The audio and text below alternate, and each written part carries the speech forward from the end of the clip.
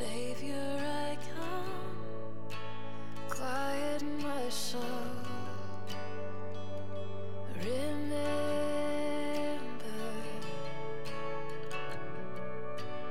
redemption's hill, where your blood was spilled for my ransom.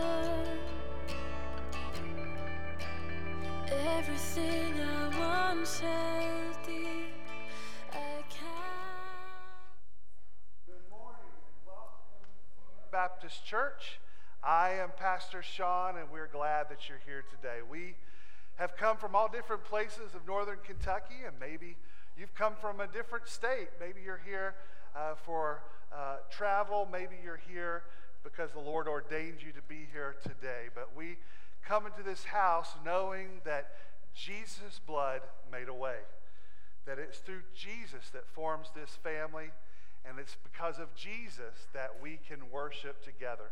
So we're glad that you're here this morning, and we look forward to worshiping today. So as we begin, we like to repeat God's words back to Him in worship.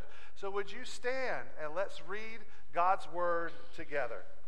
It comes from Psalm 40, verse 16. Let all who seek you rejoice and be glad in you. Let those who love your salvation continually say, the Lord is great. Amen. Let's sing. And we'll join all creation in doing that very thing.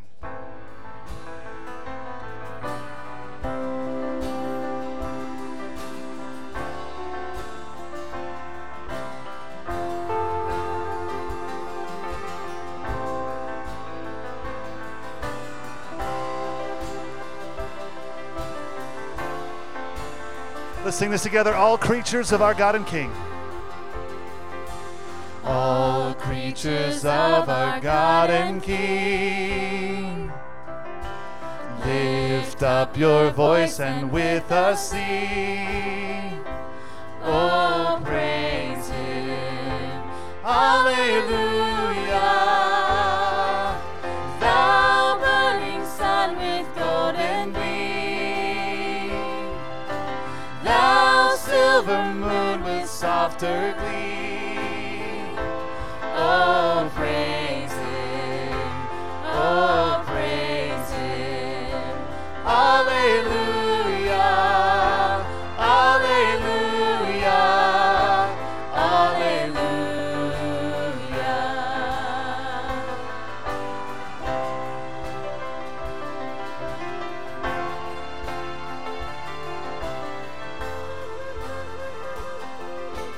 Let all things their Creator bless,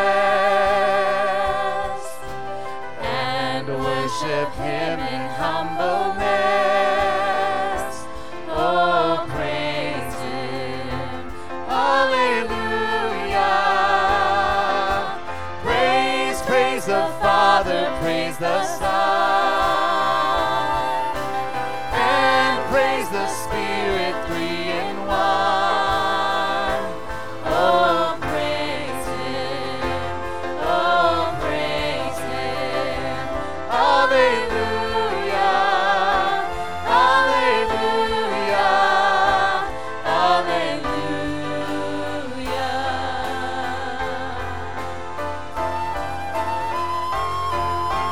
All the redeemed washed by His blood, come and rejoice in His great love. Oh, praise Him, hallelujah. Christ has defeated every sin. Do you believe it? Cast all your burdens now on Him. Oh, praise Him, oh, praise Him, hallelujah,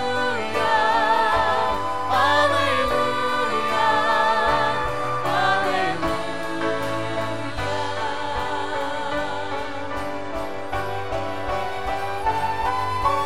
We shall return to power to reign. and earth will join to say, oh, praise him. Alleluia. Then who shall fall on bended knee? All creatures of our God and King. Oh, praise him. Oh, praise him. Alleluia.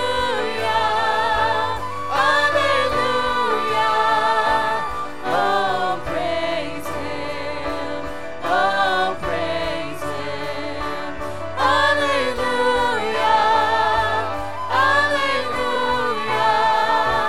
Amen.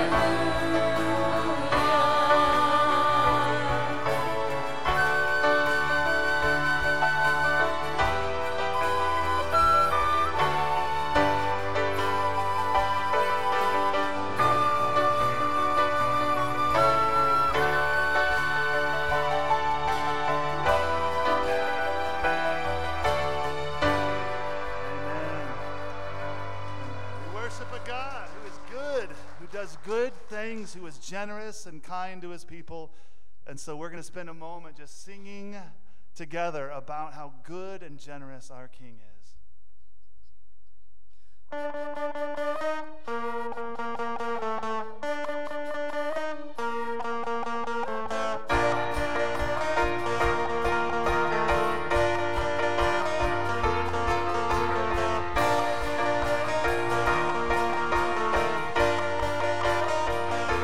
And our hearts began to beat.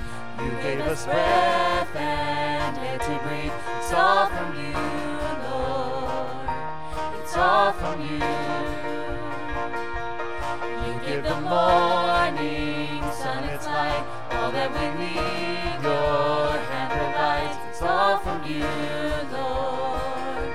It's all from you. With humble hearts we thank you.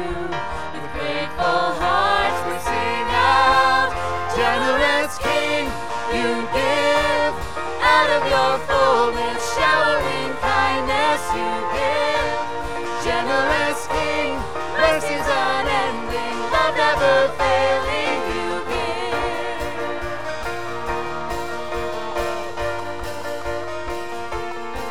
We deserve was furious. The cup that we drink is full of love. It's all from you, Lord.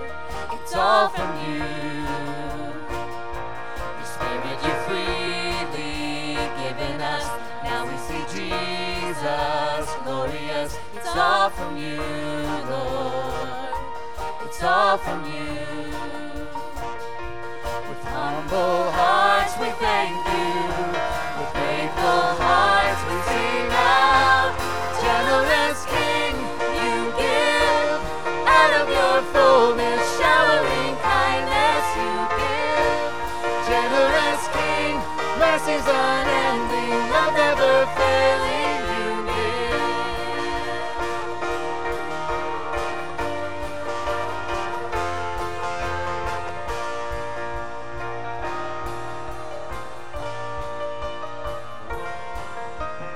Thank you for your goodness.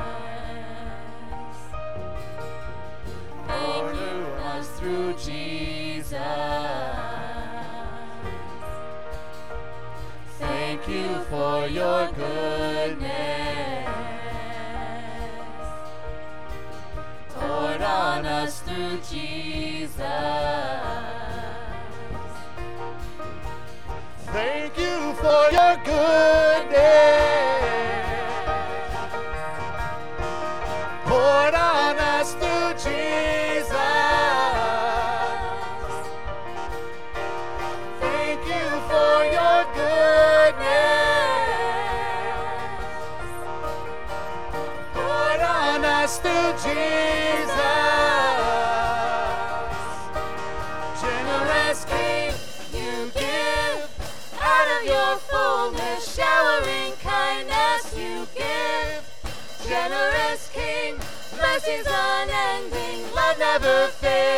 Generous King, you give out of your fullness, showering kindness you give. Generous King, mercies unending, love never failing you give.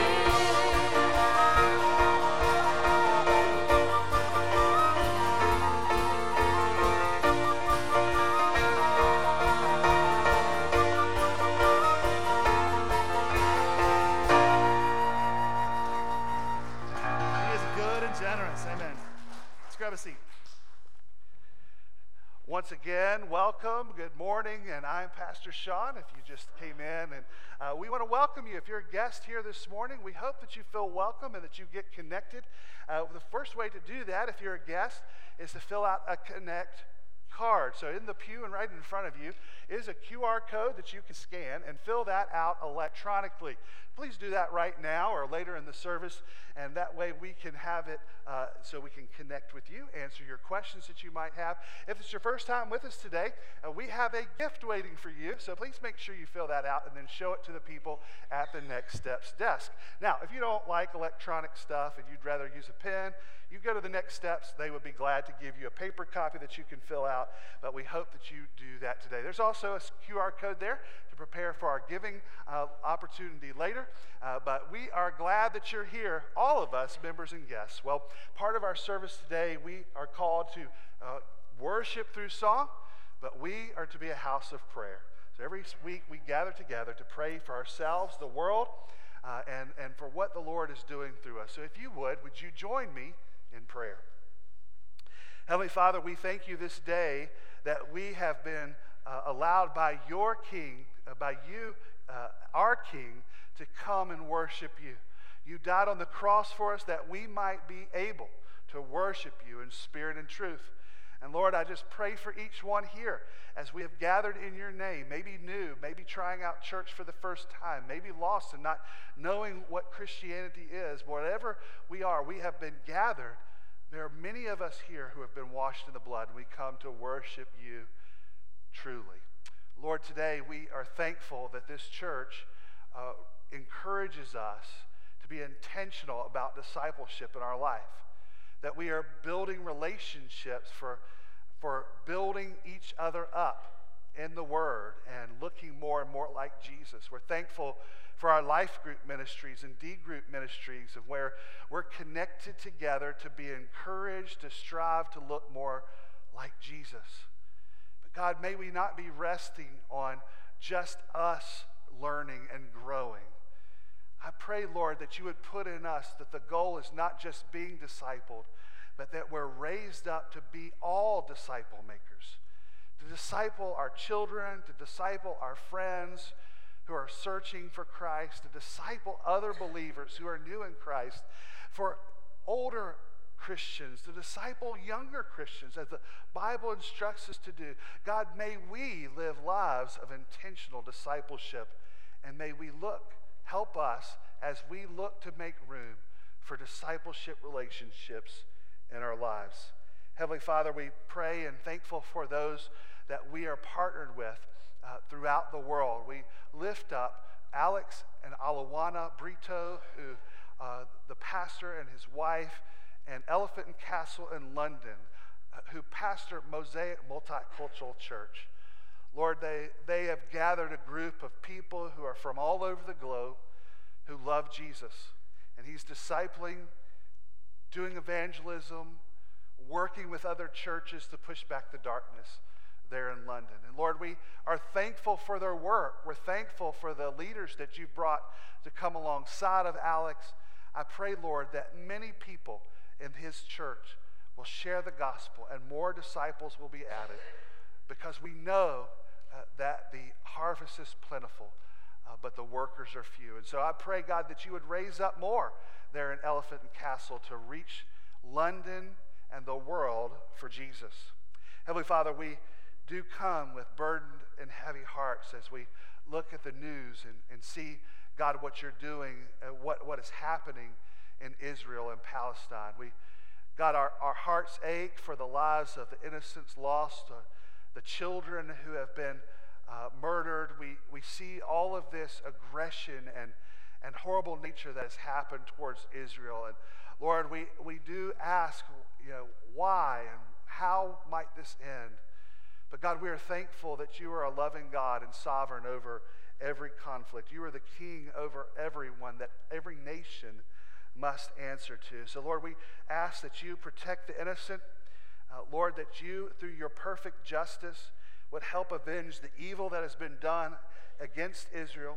And Lord, help us to also know that both sides of this battle truly need Yeshua. They need Jesus the Messiah. And that, Lord, we pray for even in this conflict, the gospel will be made known and people will turn to your Son, Jesus Christ. Lord, we pray for those people and those who would be facing conflict every day. Lord, give relief, bring peace, and Lord, return those who have been held captive back to their homes. We beg this of you in Jesus' name. We also pray, Lord, for those in our midst. We pray for Wanda, Lord. We pray as she goes to the advanced heart failure unit. Lord, we know that COVID has ravaged her body, and we are thankful, God, for how you've protected her thus far. But Lord, we know she depends on you every day, and we pray, God, that you would strengthen her and help her. And God, help her to endure through this. We pray for all the doctors and nurses and medicine to come alongside and give exactly what she needs. God, you, the great physician, do a great work in her. Heavenly Father, we lift up Dawn Sousa and her family. We pray those, Lord, for her losing her mother. Lord, so fresh from when her dad just recently passed away. And Lord, we know that, God, with everything going on with Emily, we pray, Lord, God, you would ordain every step, that you would be with Mike. You would help us as a church family come alongside of him as she travels. We just pray that all the anxieties and worries would just wash away.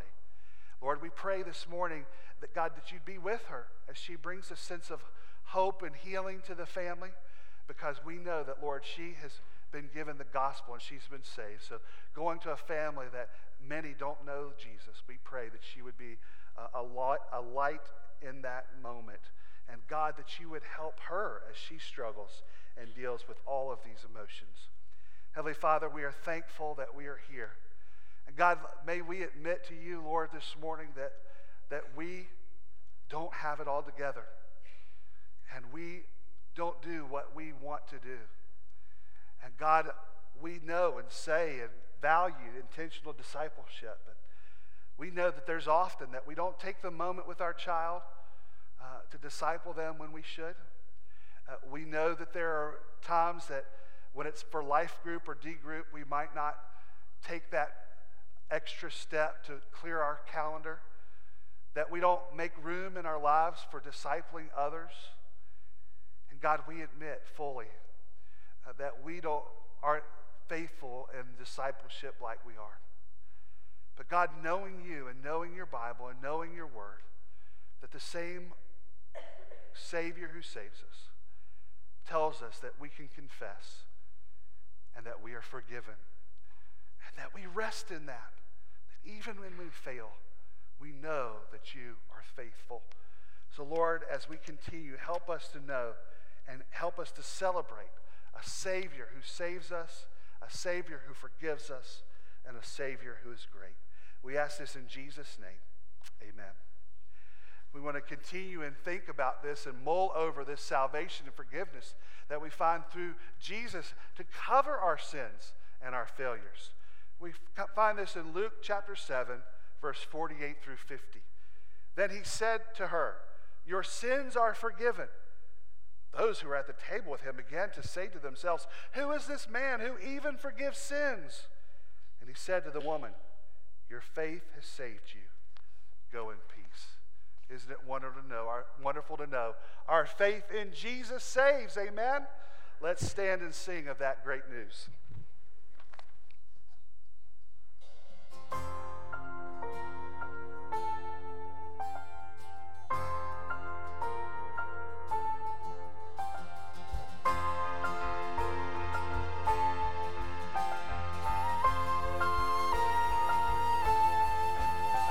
the enemy surrounds, and my heart grows faint within.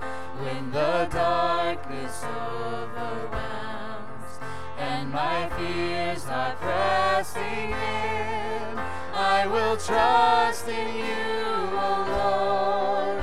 In the silence I will wait. I will stand upon your word. You're my solid rock and my salvation, my steadfast hope that won't be shaken. My soul will wait, my soul will wait for you. You're my stronghold and my shield in the midst of every threat. Though the wicked never yield, they will vanish like a breath. Yes, I know the outcome sure. Satan's evil plans will fail. In your power I'm secure. You're my solid rock and my salvation, my steadfast hope that won't be shaken. My soul will wait, my soul will wait for you. You're my comfort when I feel forsaken, my refuge and my sure foundation. My soul will wait, my soul will wait for you. This is love I can't explain. This is mercy undeserved. Through your sacrifice so great, I have peace that's undeserved. For the battle has been won, and I fear no shame or loss. Now the sting of death is gone. You're my solid rock and my salvation, my steadfast hope that won't be shaken. My soul will wait, my soul will wait for you. You're my comfort when I feel forsaken, my refuge and my sure foundation. My soul will wait, my soul will wait for you.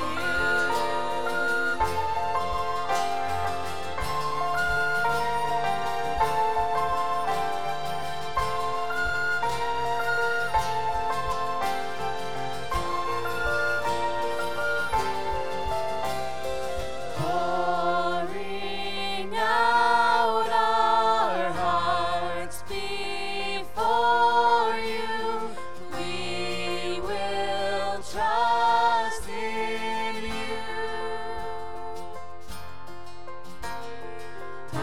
Perfect Savior, strong defender,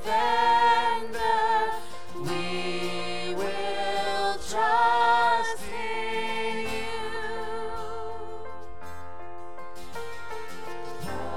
Pouring out our hearts before you, we will trust in you. Perfect Savior, strong defender, we will trust in you.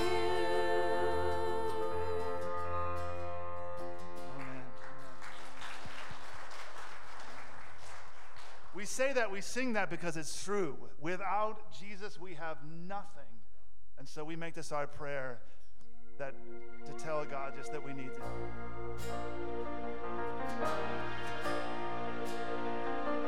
Lord, I come, I confess, bowing here, I find my rest. Without you, I fall apart.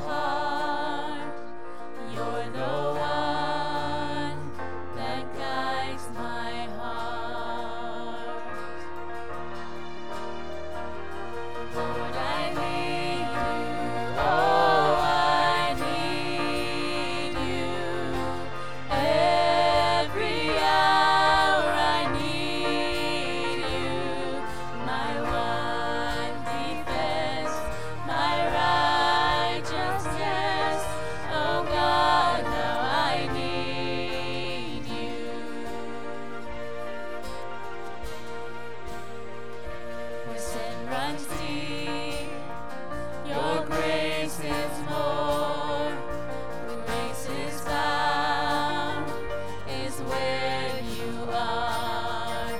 And where you are, Lord, I am free.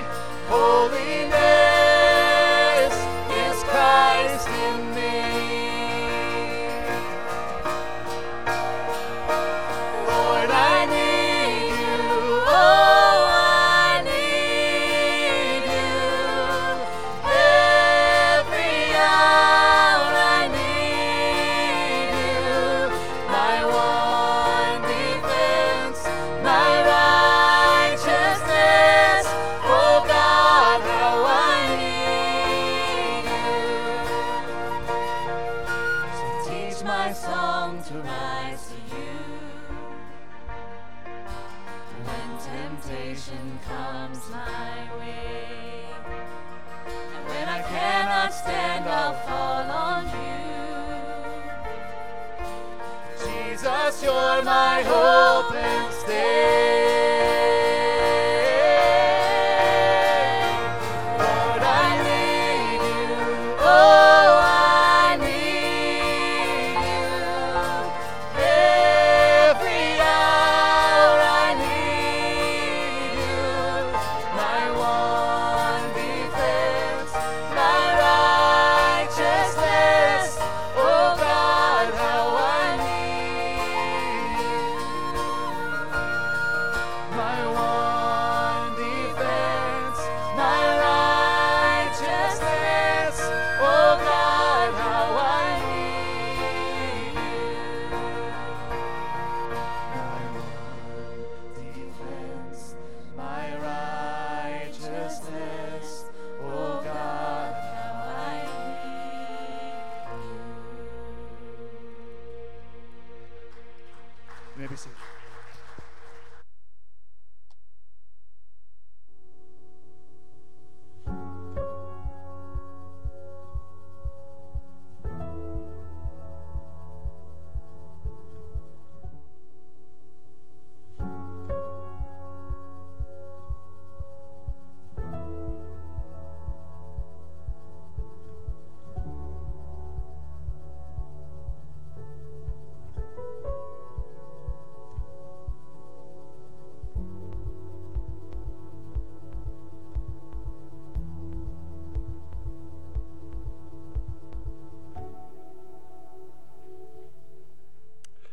Turn in your devices or a copy of God's Word or in the Pew Bible, if you would like to follow along, to page 1040. And we are going to continue our series that we began last week in the book of Philippians, if you cannot tell by the video. We are going to read beginning in Philippians chapter 1, verse 12, and we're going to go to the end of the chapter. We began last week looking at the cause for joy and stating very clearly that joy is possible. Joy is possible for those who are saved by grace. Joy is possible for the believer, and as a matter of fact, joy is the default of the believer. That we know that in Christ we can be joyous in all things. We're going to talk a little bit more about, let's kind of recap a little bit here in just a minute, but we're going to look at how Paul shared with us how joy can come in suffering, and how can we have joy in suffering. Let's look beginning in verse 12 of chapter 1. Now I want you to know, brothers and sisters, that what has happened to me has actually advanced the gospel, so that it has become known throughout the whole imperial guard and everyone else that my imprisonment is because I am in Christ. Most of the brothers have gained confidence in the Lord from my imprisonment and dare even speak the word fearlessly. To be sure, some preach Christ out of envy and rivalry, but others out of goodwill. These preach out of love, knowing that I am appointed for the defense of the gospel. The others proclaim Christ out of selfish and ambition, not sincerely, thinking that they will cause me trouble in my imprisonment. What does it matter? Only that in every way, whether from false motives or true, Christ is proclaimed, and in this I rejoice. Yes, I will continue to rejoice, because I know will lead to my salvation through your prayers and help from the Spirit of Jesus Christ. My eager expectation and hope is that I will not be ashamed about anything, but that now, as always, with all courage, Christ will be highly honored in my body, whether by life or by death. For me, to live is Christ, and to die is gain. Now, if I live on in the flesh, this means fruitful work for me, and I don't know which one I should choose. I'm torn between the two. I long to depart to be with Christ, which is far better, but to remain in the flesh is more necessary for your sake. Since I am persuaded of this, I know that I will remain and continue with all of you for your progress and joy in faith, so that because of my coming to you again, your boasting in Christ Jesus may abound. Just one thing. As citizens of heaven, live your life worthy of the gospel of Christ. Then whether I come to see you or am absent, I will hear about you that you are standing firm in one spirit, in one accord, contending together for the faith of the gospel, not being frightened away by your opponents. This is the sign of destruction for them, but of your salvation, and this is from God. For it has been granted to you on Christ's behalf, not only to believe in him, but also to suffer for him, since you are engaged in the same struggle that you saw I had, and now hear that I have. Let us pray. Heavenly Father, we thank you for your word, as fresh as today's headlines, but written thousands of years ago without error for us as your children, that we might know you well, and that we might be encouraged in our faith, but that we might look like Jesus. So Lord, as we grow in wisdom and in knowledge, may we also live a life worthy. Use these words to help encourage us, strengthen us, correct us, rebuke us, and train us in this worthy living. We ask in Jesus' name, amen. I remember one night as a child that I just was stirred to be awake. And you know how you're kind of catching yourself, you're waking up and you look, and I looked and I saw a shadow of a very disturbing figure against my wall. So what did I do? Well, I used the strategy. Play possum. Don't move. Don't hardly breathe. But inside of me, my heart was running very fast. What is that shape? Who is that person in my room? What am I going to do? If I lay still, maybe they'll go away. Maybe they'll think I'm already dead, so they'll just go on. Maybe whatever's happening, my strategy was just stay still. And then I realized that maybe I could get the act of surprise. And so I waited and got enough courage, and I jumped out of bed, turned on the light, and well, I turned. It was not a person in my room. I had left a G.I. Joe on my nightlight, and that shadow was looming over my bed. Have you had a moment like that when there is something that has scared you? There was a time we had a noise in our basement that we thought was an animal down there, and turned to find out it was a mice in our wall that we had to deal with, and we thought it was a grizzly bear down there. It was so loud. Maybe there was something that has happened to you that there was a noise, but it was a tree's branches going against the window, and all you had to do was get a new perspective. You had to turn some light on the situation, and you found out that it wasn't as bad as you thought it was going to be. Well, friends, that is the same thing that we need to do in the midst of our troubles. We can be scared when we're in the midst of suffering. We think the worst. We think it's never going to end. We think it's horrible. And then we turn the light of Jesus and the truth of the gospel, and we see that it's really not as bad as it seems that it's going to be.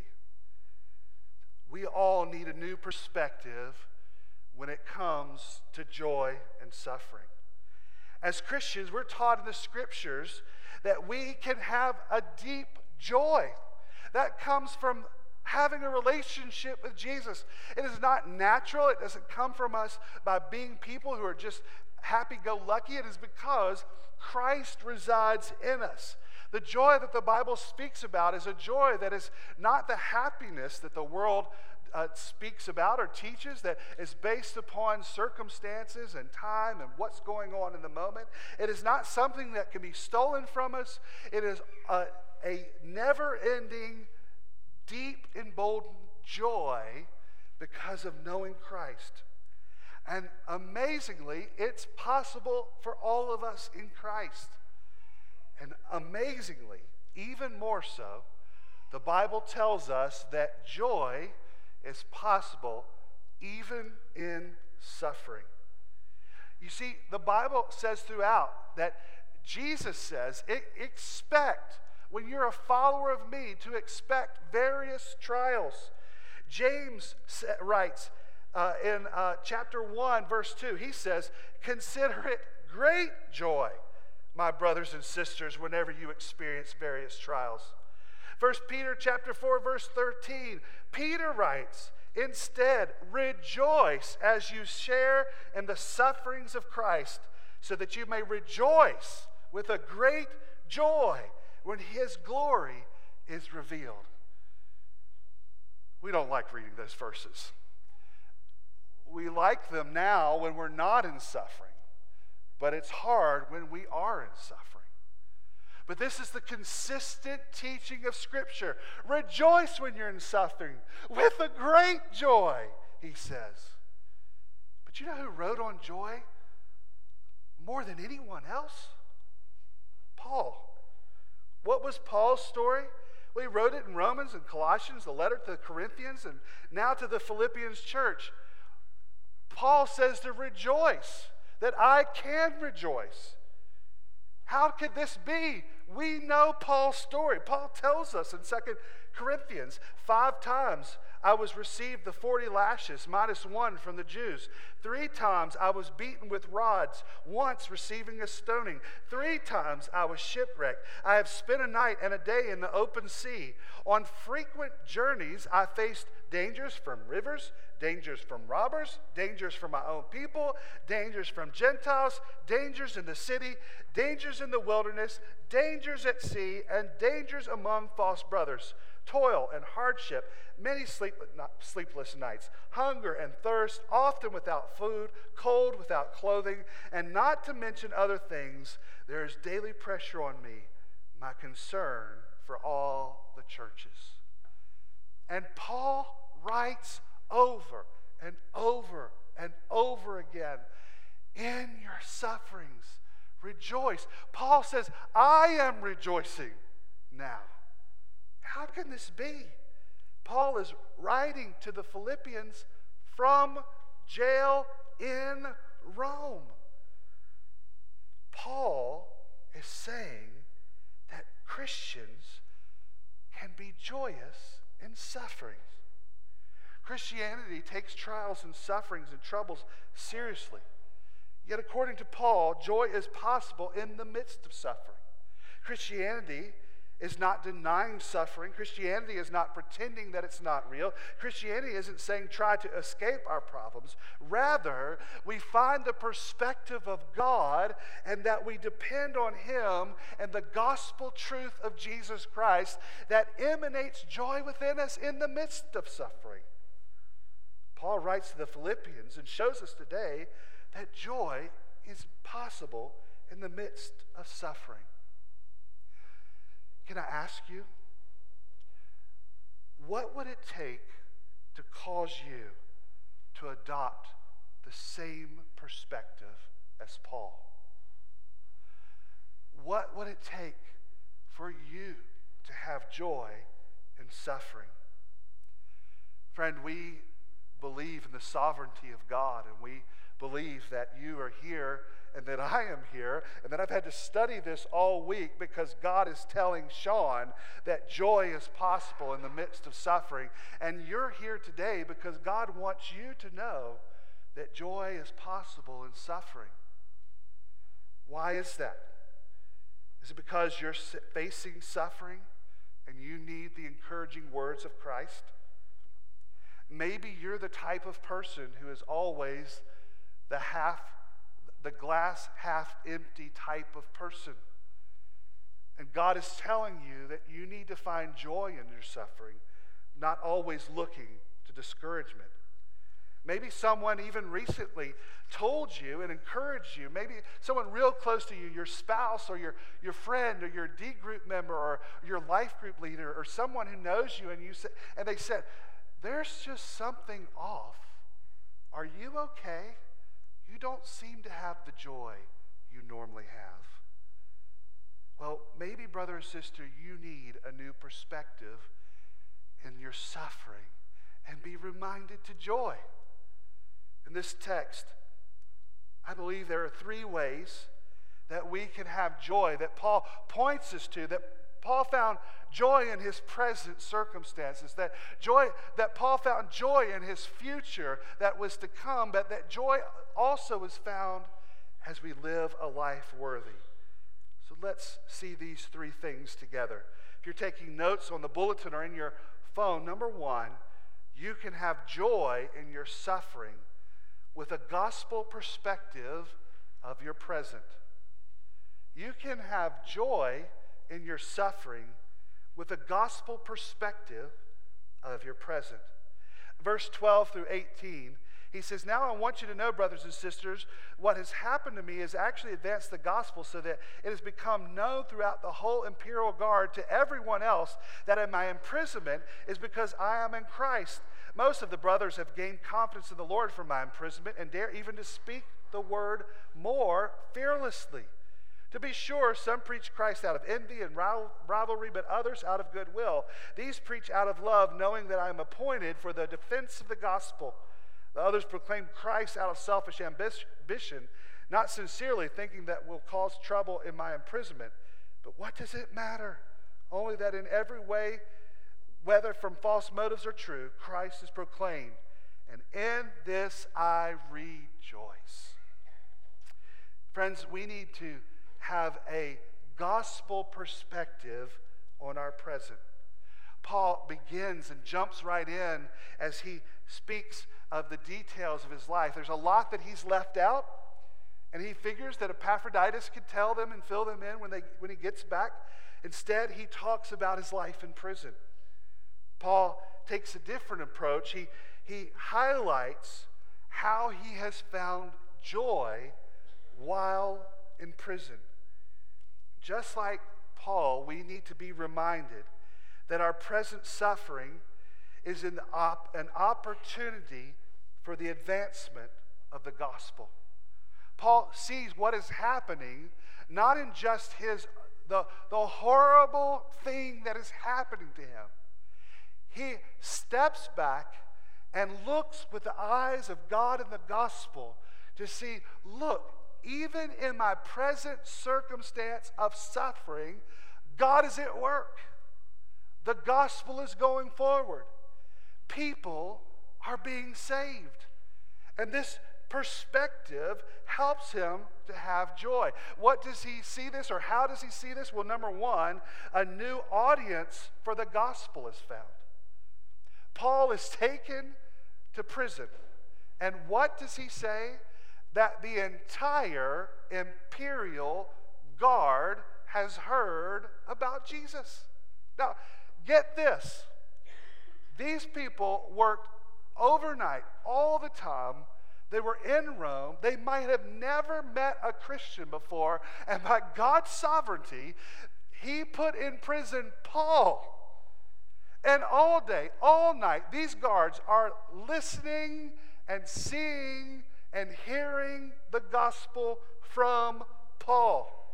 Imagine that these people who might not have ever heard about Jesus, Maybe they had 3 people a day or 4 people a day rotate through his house. Over a week, that's 28 guards. Over 2 years, that's the entire imperial guards.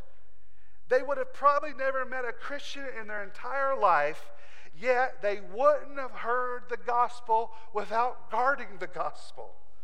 They had some God ordained for that Christian, Paul, to be around them. Brother and sister, think about the situation when you go into suffering, how God may be opening doors to people who might not otherwise hear about Jesus. I had a friend a long time ago who had an awful situation. Their child was born and was in the NICU for months. We prayed, had horrible times. I mean, it was life-threatening. It was touch and go several times. But as it cleared, they were staying there for months on end. This couple came back, and one of the things that they found out was in the midst of this pain and suffering, they saw that God opened doors to the gospel to other people in the NICU. That this Christian family was able to walk across the waiting room to other parents who were waiting for their child to come out of the NICU. That they were fearful, not knowing what was going to happen, but they were able to pray and give the gospel to them. That they were being able to be encouraged, and nurses and doctors that they would have never met walking the streets, but they were able to talk about how Jesus is important to them, and that no matter what happens, whether their child lives or dies, their hope is in Jesus. Friends, we need to be reminded that suffering could be the door that opens our way for people to hear the gospel. Not just that, Paul also sees that it is through this that people boldly shared Christ. We need to be careful that sometimes that we get quiet. One of the ways that Satan wants us to behave, that when we're suffering, is that we remain quiet. But what did Paul say to the Thessalonian church in chapter 2, verse 2 through 4? He says, on the contrary, after we had previously suffered and were treated outrageously in Philippi, as you know, we were emboldened by our God to speak the gospel of God to you in spite of great opposition.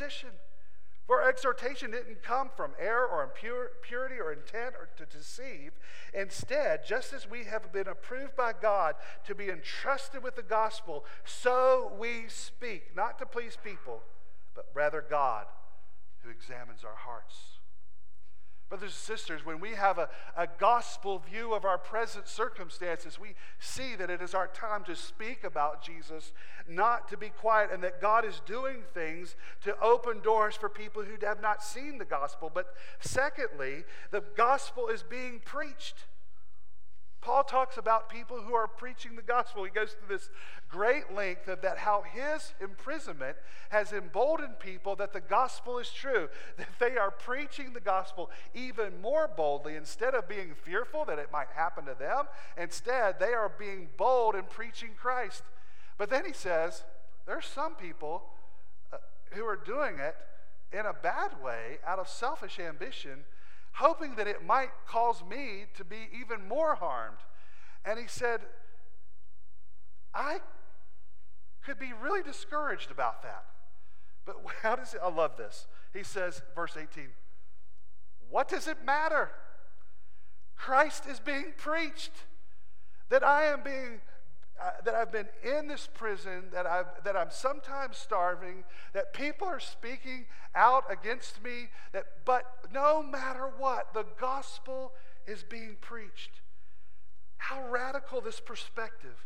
He's lost his freedom. He's lost his opportunity to go, and some who are trying to go against his reputation, and Paul just says, who cares? The gospel is being proclaimed. Christ is being preached. I'm thrilled.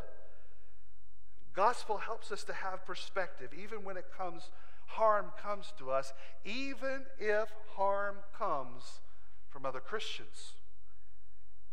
God means these things for the sake of the gospel.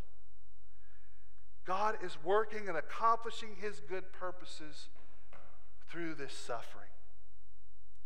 So friend, where has God put you? What circumstance may have you been put in? Not in prison, because you're here today, but you may be somewhere where you may not want to be. A horrible job. We won't tell them, but horrible roommates. A bad boss. Frustrated at home. Consider that God does not put you where you are for your personal comfort, satisfaction, your resume builder. No, God has put you there to advance the gospel. And you need to be reminded that even in suffering, that you need to share Jesus. Perhaps you should ask, are there people that won't hear the gospel unless I get uncomfortable? Maybe there's something that's going on that you see that there is a group of people that you need to get to, and that it will cause you giving away a lot and putting yourself in suffering circumstances or just out of your present comfort zone. Maybe that means for some of you moving into areas that the gospel isn't proclaimed easily, like the Middle East or Central Asia. Maybe you need to rearrange your life to be available in places where there aren't Christians or there aren't conservatives who hold to the Bible, maybe in a liberal academy or social work. Some of you, it's changing your job to be more available for to our church, to reach more people here. But it will cause you suffering to do so in some way, shape, or form. Instead of looking at how unsatisfying your life is, how difficult things are, maybe you need to look with joy through the gospel lens. Instead of walking around like Eeyore or a grumpy dwarf or a grouchy smurf, you need to look at what good news is of the gospel that's happening and what you can do. You know, I'm around moms at times, not by myself, but at soccer practice or different things, and I hear things a lot about how moms wish they could be doing more, whether they're in the workplace or whether they're in the home. And you know what I find that happens often is that moms really shrink the amount that they're accomplishing for God in the gospel. Could you do me a favor? If your mom or a woman was significant in you coming to faith in Jesus Christ, would you stand? I'm standing. If your mom or a woman or, yeah. Hey moms, look around. Your role is important. And it's imperative for the sake of the gospel. You can be seated. Wherever you are, God is advancing the gospel. And don't be discouraged when suffering comes your way. Number 2, you can have joy in suffering with a gospel perspective of your future. A gospel perspective of your future. Paul, at the end of verse 18, and this is where I think sometimes human numbers and different things can kind of get in the way of understanding. At the end of verse 18, it's the second, yes, and I will continue to rejoice, because I know this will lead to my salvation through your prayers and help from the Spirit of Jesus Christ. My eager expectation and hope is that I will not be ashamed about anything, but that now, as always, with all courage, Christ will be highly honored in my body, whether it's by life or death. For me, to live is Christ and to die is gain. Now, if I live on in the flesh, this means fruitful work for me, and I don't know which one I should choose. I'm torn between the two. I long to depart to be with Christ, for it is far better, but remain in the flesh is more necessary for your sake. Since I am persuaded by this, I know that I will remain and continue with all of you for your progress and joy in the faith, so that you, because of my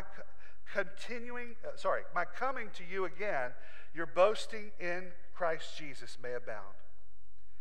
Look at this, how Paul has found perspective or gospel hope in his future. Paul sees that joy in suffering, because the right perspective, we understand that God holds our future. He begins reiterating at the beginning of verse 18 and 19, that he will continue to rejoice no matter the outcome. What he's saying is no matter whether I stay in prison for the rest of my life, or I come to you, or I die, I'm winning. Whatever happens in all three of those situations, I'm winning. Isn't that amazing? That he understands that whether he's successful in this life or whether he dies, that the reward is the same.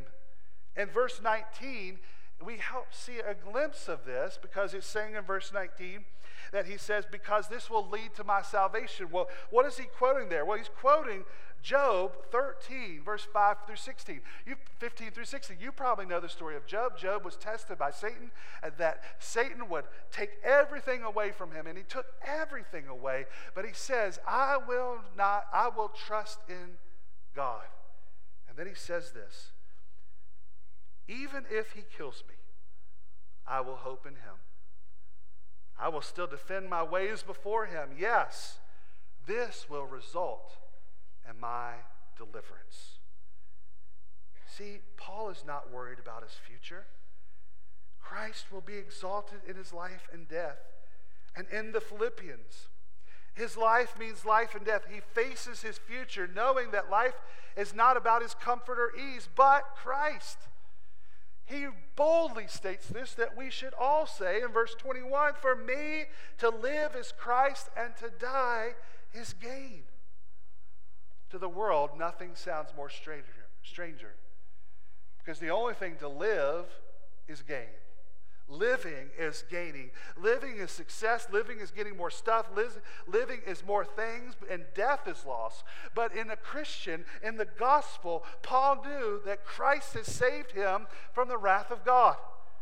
That he knew that Jesus pulled him from a life that was all about him to a life all about Christ. That Christ lived a perfect life devoted to God and laid his life down as a substitute. That he took the death that we deserved, and that 3 days later he rose again. That those who repent and believe on Jesus would be given forgiveness of sins, and that he would restore them to God. And this life in Christ then allows a believer to live in the world 100% for God. Life can't be about more wealth or comfort or job anymore. It's about Christ and his gain. Dying is immediately in the presence of the one you're living for. And that joy that we have as a Christian, the joy right now that you have, the comfort in this, is that the worst that this world can do to you is the best thing that can ever happen to you. The worst thing that can ever happen to you is in this world is someone to kill you and take you away. But the best thing that would be is that we step in and enter heaven welcomed by the person we gave our entire life to, Jesus. What a reward. When we understand our suffering and perspective in this way, we can't be thankful, but to see in suffering there's even victory. The great British Prime Minister Winston Churchill, as he led during World War II, he knew that the Germans and the Japanese and all of the evil forces were coming against the world, and he begged and pleaded for America to come in, and over and over again, hoping for help. But it wasn't until a day that we remember as a country next month, Pearl Harbor, when the Japanese obliterated and struck at us in a way that even chills us to today. Even in the midst of that suffering, Winston Churchill heard about this and phoned Roosevelt to ask if it was true. Mr. President, is this what happened in Japan? FDR affirmed and responded that it had to be true. Churchill wrote that even in the midst of that suffering that he hated for his friends and his country, he had greatest joy he had ever had. Why? Because he knew they were going to be victorious. Because he knew now America would join the fight, and there was no stopping them. He said and wrote, being saturated and satiated with emotion and sensation, I went to bed and slept the sleep of the saved and thankful. Because he knew there was victory. Friends, in the midst of our suffering, we can have the same peace because we know God holds our future and there is victory. Friend, if you're not a Christian, can I ask, what are you living for? Is it something that will give you joy in the midst of suffering? Is it worth dying for? Is it what you're willing to die for? Is it bringing you joy? Is it bringing the satisfaction that it promised? Or is it just bringing grief and anxiety because you know it's so easy to lose? Well, I encourage you to maybe instead of looking to those things, look to a joy that cannot be stolen away from you in Christ. I would love to meet with you after the service and talk to you about putting your faith in Jesus and giving everything to Jesus. Because in that you will know that Christ holds your future. And can I tell you, brother Christian, sister Christian, aren't you tired of trying to control the whole world? Aren't you tired of the anxiety that you feel? Aren't you done with being overwhelmed of trying to maintain some sort of hope and semblance of this life? Friends, we can't control the next 10 minutes. We can't control what happens in our life. And the good news is, we don't have to. Because God holds the future in his hands. In Jesus Christ. God has secured an incredibly rich and good future for his children. And that's why Paul can say, whether I stay in prison, whether I come to you, whether I die, God holds my future. Having God in your perspective drains the anxiety out of your future. It drains the fear out of your suffering because you know the future is in God's hands. And God has demonstrated his love for you in Jesus Christ. Third and finally, you can have joy in suffering as you live worthy of the gospel. Verse 27, just one thing, as citizens of heaven, live your life worthy of the gospel of Christ. And then whether I come to see you or am absent, I will hear about you that you are standing firm in one spirit, of one accord, contending together for the faith in the gospel, not being frightened in any way of your opponents. This is a sign of destruction for them of your salvation, and this is from God. For it has been granted to you on Christ's behalf. Not only do you believe in him, but also you suffer for him, since you are engaged in the same struggle that you saw that I had, and now hear that I have.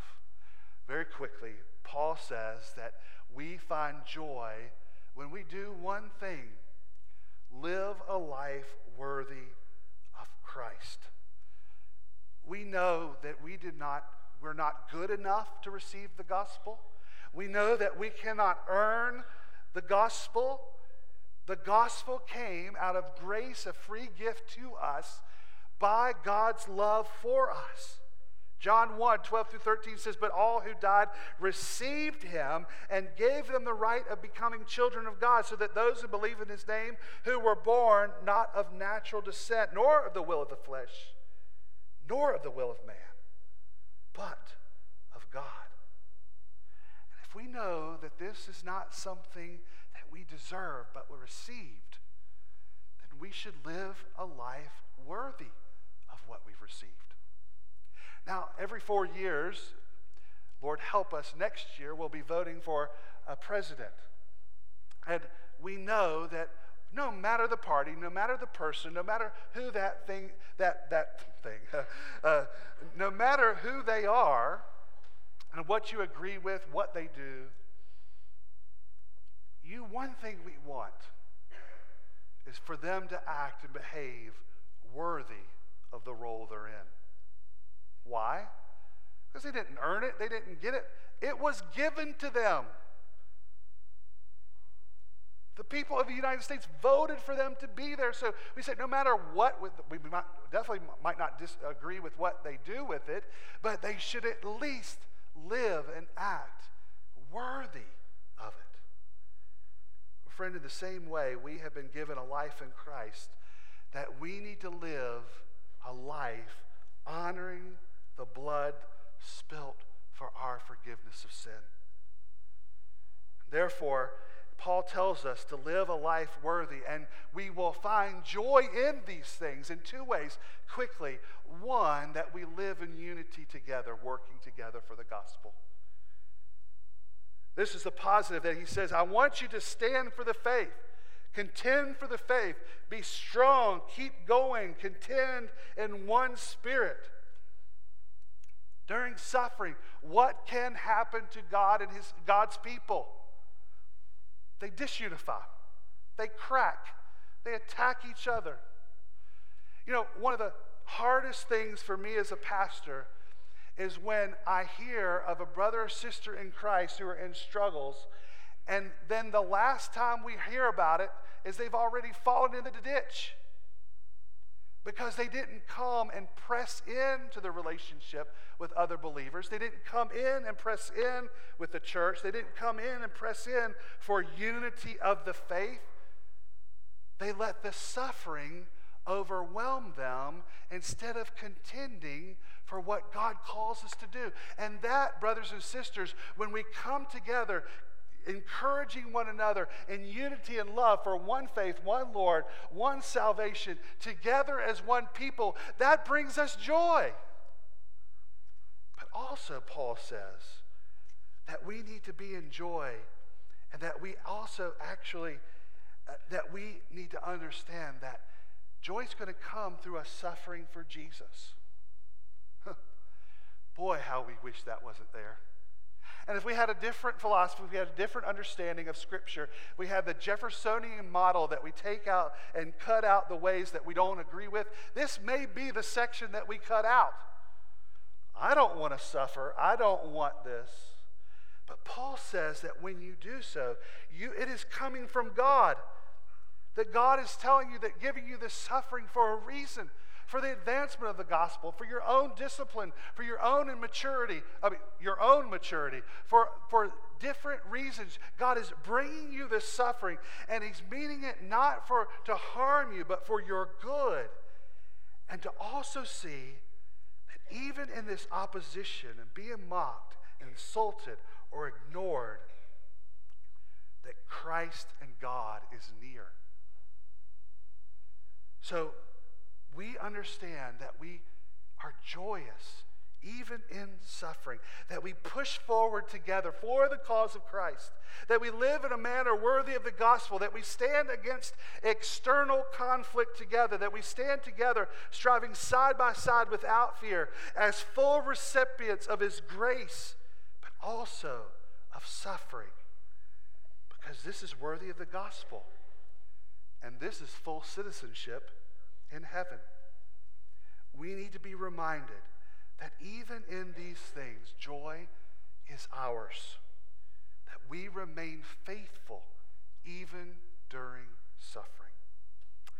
When they were little, one of my children, and I don't remember who, but there was something, one toy was stuck in the other toy.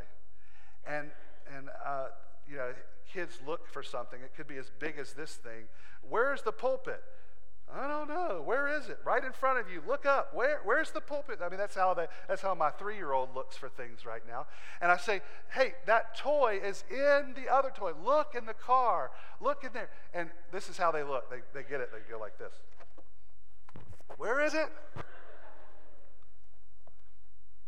You know, often we do that with our suffering. We bring our suffering so near. That's all we can see. And what we really need to do is to bring it back and allow the perspective of the gospel to let us see what it really is. Often when we are suffering and pain, we're holding it so close that we can't see God at work or what he's doing. And we certainly don't get to have joy when we do that. But it is possible, brothers and sisters. It is sure for us to have joy when we see the gospel in our suffering. I pray this for you and for me. Let us pray. Heavenly Father, we ask that you would help us to see our suffering in the midst of the gospel, that we might have perspective of what you are doing. Help us to be faithful with the gospel message, even in the midst of suffering, even though that we're tempted to only talk about us, only to talk about our pain, to only talk about the things that are bad. May we salt our conversations with the good news of Jesus so that others might now know how great you are.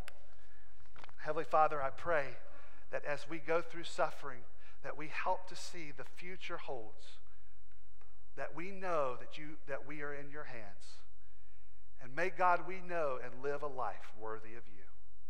God, I pray for those who are here that do not know you, that don't understand the gospel, that have not been saved. I pray today they would call out to you and be saved. Today, we're reminded of the greatness of Jesus. We're thankful that you are there, even in the midst of suffering. In Jesus' name we pray. Amen. Amen. Well, this hymn that we know well prays that Jesus would keep us near his cross. And that is where our brother and our Savior suffered alongside of us and for us. So let's stand to our feet and let's make that our prayer, that we would suffer well behind the example of our Savior Jesus.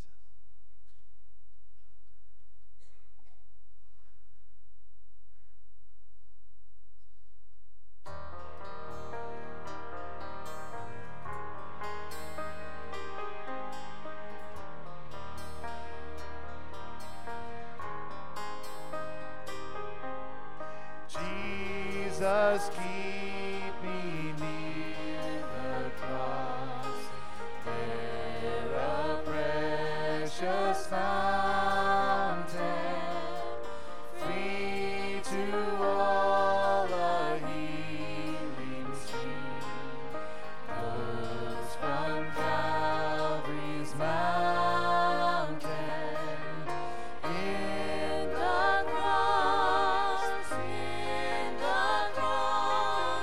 be my glory ever, till my raptured soul shall find rest beyond the river.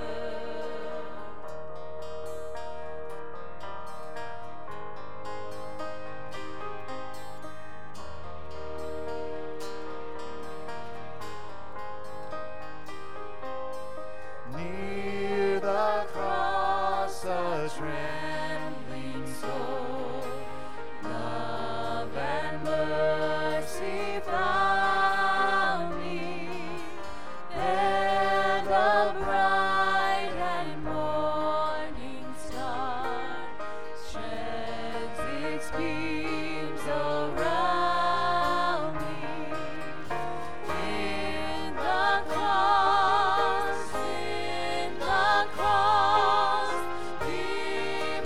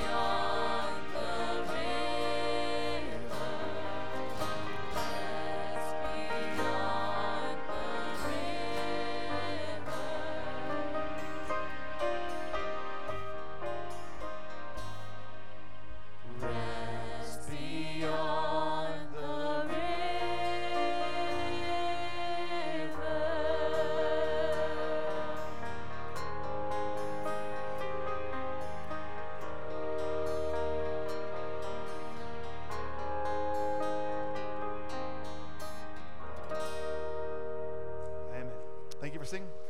Let's be seated and watch this video.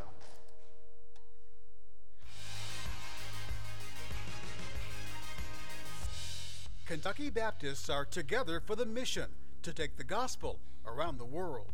Greetings from London, England. My name is Nathan McBroom. Nathan and Abigail McBroom and their children have been on the mission field for more than 14 years. I'm originally from Bullitt County, and my wife is originally from Versailles, Woodford County area, and we are so thankful to be able to represent the churches in Kentucky, Southern Baptist churches there in Kentucky, and all over our convention. The McBrooms are sharing the gospel among the Chinese people in England after being kicked out of China 2 years ago.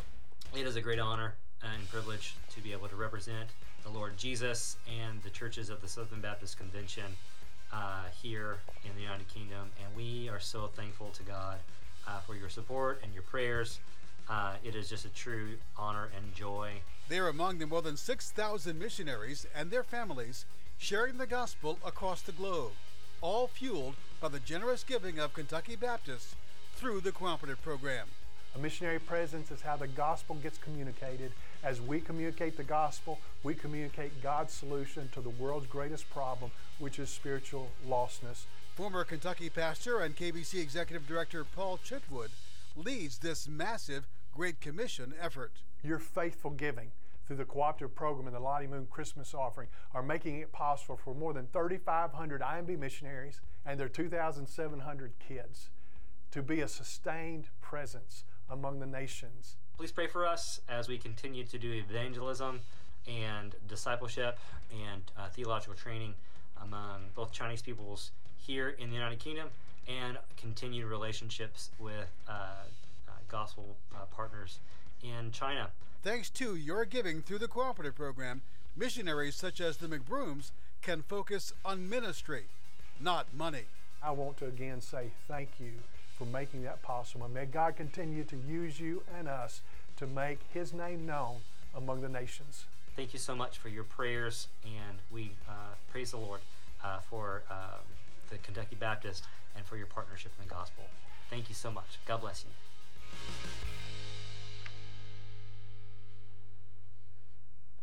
So we are thankful to be a part of the network of churches of Southern Baptists. We participate in the cooperative program. Every dollar given, there's a portion given that is pushed forward to both the state and to international missions and North American missions. And so we're thankful to be a part that we can do more together for the gospel throughout the world as working together with other churches. A couple of things before we go to our time of offering. If you want to prepare for that, you can do so by giving in person now or electronically through the QR code that's in front of you, or will be on the screen here in just a few minutes. But a couple announcements. First of all, guests, again, we're glad that you're here. Make sure we connect with you. We want to connect with you. We want to show you how to take your next step in Christ. Maybe it's through a life group, a D group with other believers so that you can grow in Christ, or maybe go on one of our mission trips in many different ways. We want to help you and connect you to other believers here at Hebron Baptist Church. So the first and next step for you is to go to the Next Steps desk, which is through the double doors to the immediate left. Make sure that your Connect card is filled out, or if you want to fill one out there, do so today. Today we will be going to Gospel Every Home 4 to 6. We look forward to advancing the gospel by going door to door in our area. We've moved up through to the beyond the interstate, so we're looking forward. We hope that you can come today, that we can have many teams go out and share the hope of Jesus. Next weekend is a big weekend for us. On Friday night is a movie night. It'll start at 7 o'clock out on the lawn. Let's pray for the weather. Because we hope we're going to do a lot of different cool things. We're going to have fire pits and s'mores and a bunch of other things because it's a little bit cooler. So we hope that we can do that next Friday night. If it rains, we will be having the event. We will be moving it indoors, and so not the fire pits. for those of you worrying about that. But you can come and we'll still have a great time. Please bring someone along. Also that night, there's a big event going on across the street. So if you know someone who's going to that, say, hey, go to the trunk or treat first and then come to our movie night. You can eat the candy that you get across the street and then eat it during the movie. So that's the way that you work that. But also, we will have our trunk or treat next Sunday from 4 to 6. I hope that we've seen a lot of people volunteer already. If you have not volunteered, I would love to have 4 more cars by the end of the day that we can have next week for our trunk or treat to hand out candy. Please sign up, and then we'll give you the instructions next week on what to do. I was in a meeting this week, and really with no push, someone spoke up in the meeting in our community and said, Hebron Baptist Church has great trunk or treat. You should go to that. So that's a credit to you all who are creative, not for me, but creative for you all to being a part of this. Another thing, Mark, can you come up to the microphone real quick? Spiritual Warfare Conference is in 2 weeks. And guys, I'm telling you, I hope that you understand what an opportunity this is to hear from Chuck Lawless. Part of Mark's schooling is dealing with spiritual warfare in missions context. What is it that we said this week about like Chuck Lawless's expertise in this field? His PhD dissertation was on spiritual warfare. He's literally written a textbook that's quickly becoming the spiritual warfare textbook in seminaries and Bible colleges. So, I mean, he is a world expert, one of the very few sort of Protestant, much less Baptist, and theologically conservative people speaking on the subject. So, I mean, he's pretty much the world expert on the subject. So, friends, you can't go anywhere else to hear this. He's not coming the next week, and he's not coming next year. We don't have anybody else that's going to come that has such expertise in that. So if you want to know about spiritual warfare, please come 4 to 6 on November 5th. Childcare will be provided, but you need to sign up. There's been electronic links sent out, and so you can sign up there, and we'll have a couple weeks, but please make plans to be there and bring someone along. And we're inviting the association and other people, so we hope to have a good crowd on that Sunday night. If you are interested in wanting to know more about Hebron Baptist Church, our Starting Point new members class is starting the same morning at 9 o'clock, and it goes for 3 Sundays. So if you want to know more about Hebron Baptist Church, how you can plug in, what's the vision, what's the history, all those things, come for Starting Point new members class. Go to the Next Steps desk today to sign up. We will provide childcare for that as well, but we need to know, and there's some stuff that you need to fill out, so please go do that today. Also, you cannot leave today without getting coats for kids.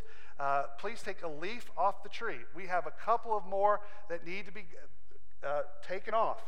Take a leaf, go over to the page, write down that you're taking it, and then go get that coat and bring it back next Sunday in a plastic bag wrapped up. You don't need a gift bag. You don't need to wrap it. You don't need to do anything.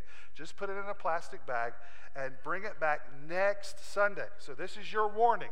Don't put it off. Grab it while you go today and bring it back next Sunday. And also, those that are left over, our WMU have to go and buy those. So help them out. But also, if you don't have time to go shopping for it, you can give them money to do that as well. K-Wave over there, CK, and you can give her money to go shopping for those as well. Okay, that's all I've got. I think, let me go through my list. All right, that's it. It's our time for our offering is another way to worship, so let's do that this morning. Heavenly Father, thank you so much for an opportunity to worship you through song, through prayer. And God, I pray this morning that as we gather together, that we give out of a generous spirit, just like you call us to give. I pray, Lord, that you would do much with it to advance the gospel, the kingdom, and to bless the world. We ask from the generosity that you would give more so that we could be more generous. We ask this in Jesus' name. Amen.